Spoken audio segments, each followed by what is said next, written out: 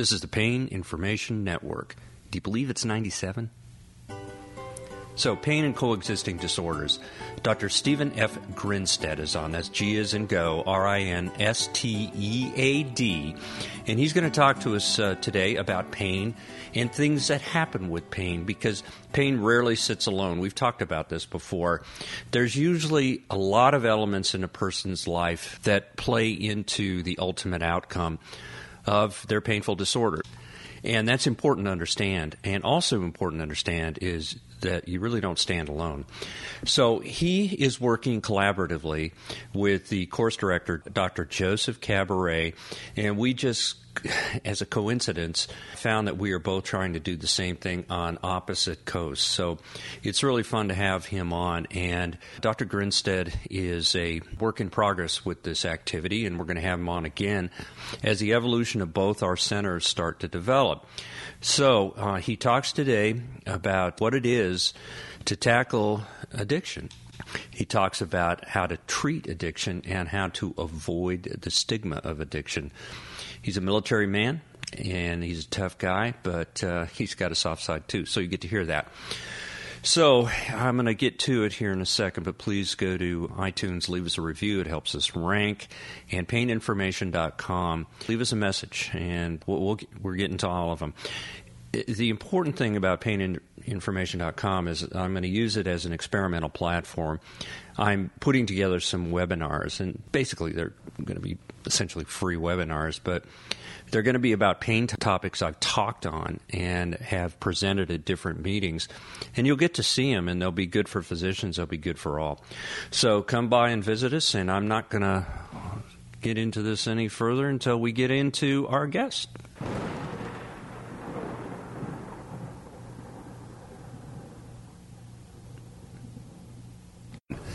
Pleasure to have Steve here today. He's a director at the Healing Place, the Estates, and he's going to tell us a little bit about that.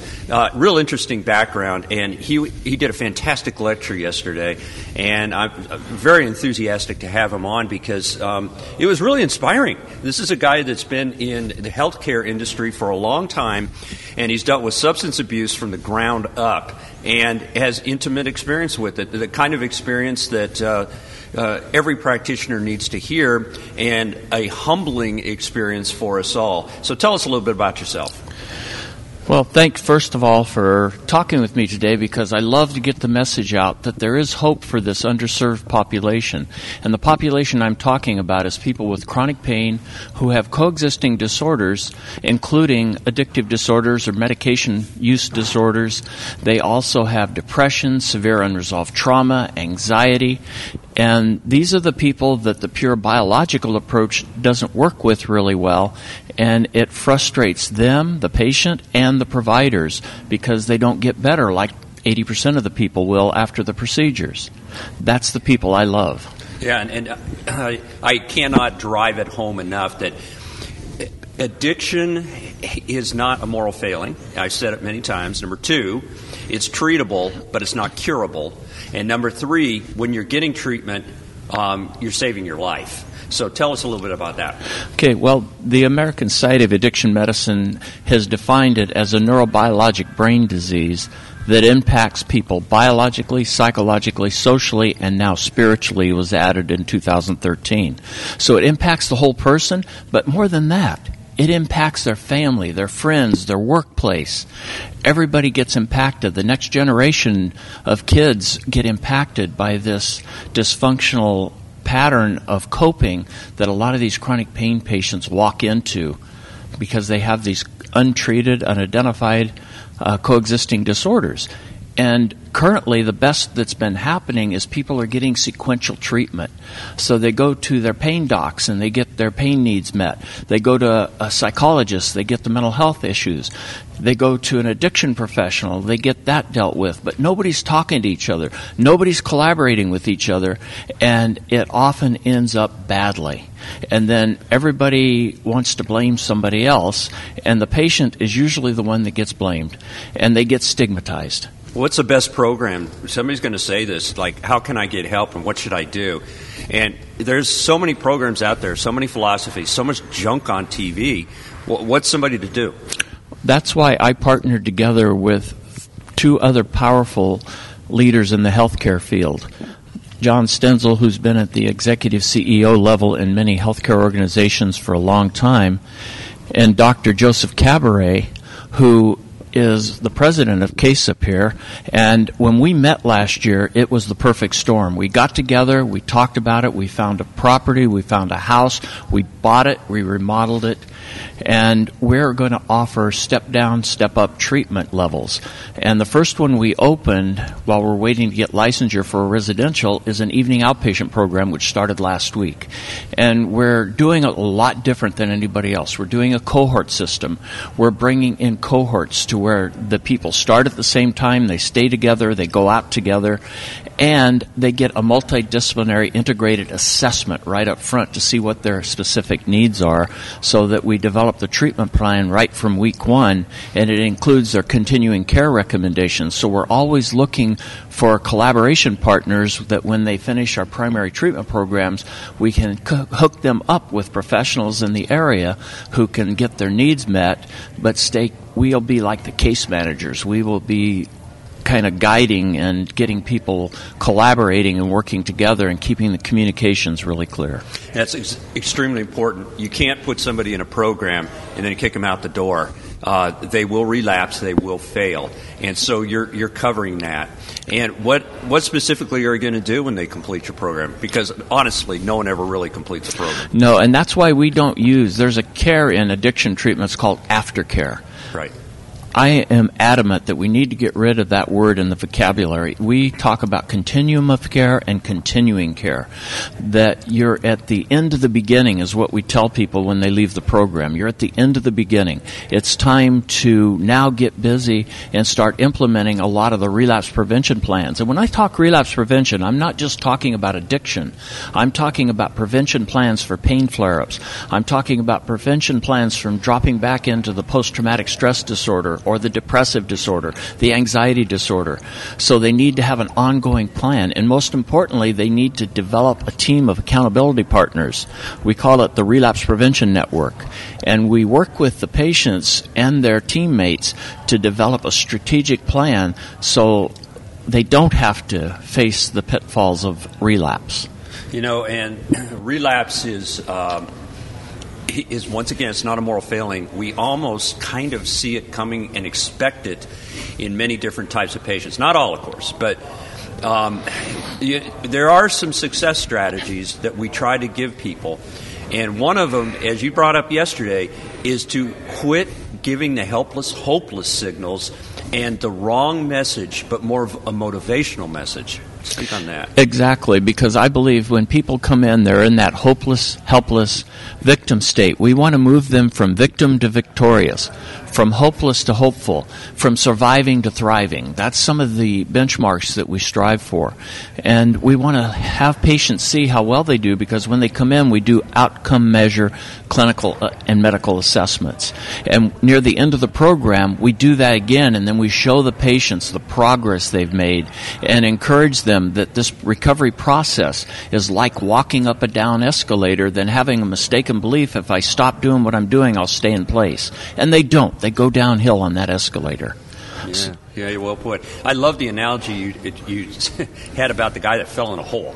I love that. Yeah, that because so many of these people are down in the bottom of the deep, dark hole, and nobody knows how to help them, so a lot of people blame the victim. A lot of people say, well, if you just do this, this, or that, and they see an interventional pain provider says, as soon as you figure out how to get out of the hole, come see me and I'll fix you. And the therapist, the same thing. And so we need to get the message out that, no, we need to get down there in the hole with the person and show them how to get out. We need to be their coaches and their guides. We need to work with people, not on people, because patient respect is one of the indicators for successful prognosis. And we want to empower our patients to become their own healthcare expert, because it's their body, it's their pain. We need to empower them to take care of that. Well, this is a subject I want to have you on again, because your message yesterday is one of those things you can't always just grab from a meeting. You actually have to hear it from the core. You're inside, and If you could give somebody some parting thoughts about how to get involved for your own health, for your own safety, to basically save your life if you have a substance abuse issue, what would you tell them from step to step to benchmark to benchmark? The first step is to find someone who has expertise in with the entire picture and go in and talk to that place.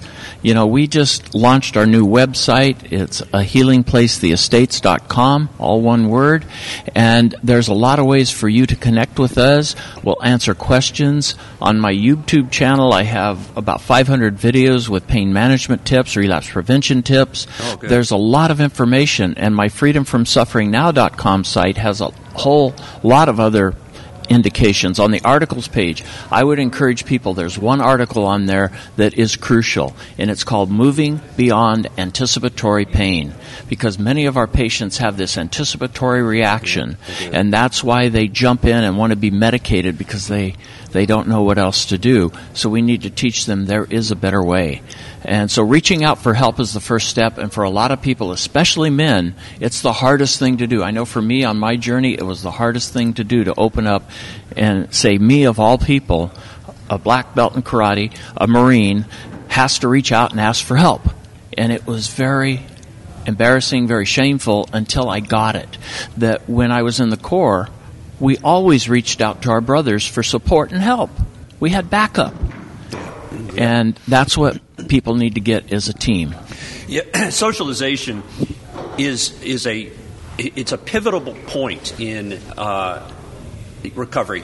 When you can start socializing again, as opposed to the isolationist approach, you start looking to programs like yours and see that you are emphasizing that to the great success. You're not pushing, you're helping. Wouldn't you say? Exactly. And one of the things we've offered is we've started up a free Chronic Pain Anonymous support group. It's a 12-step program for people living with chronic pain. The only requirement for membership is a desire to stop suffering with your chronic pain.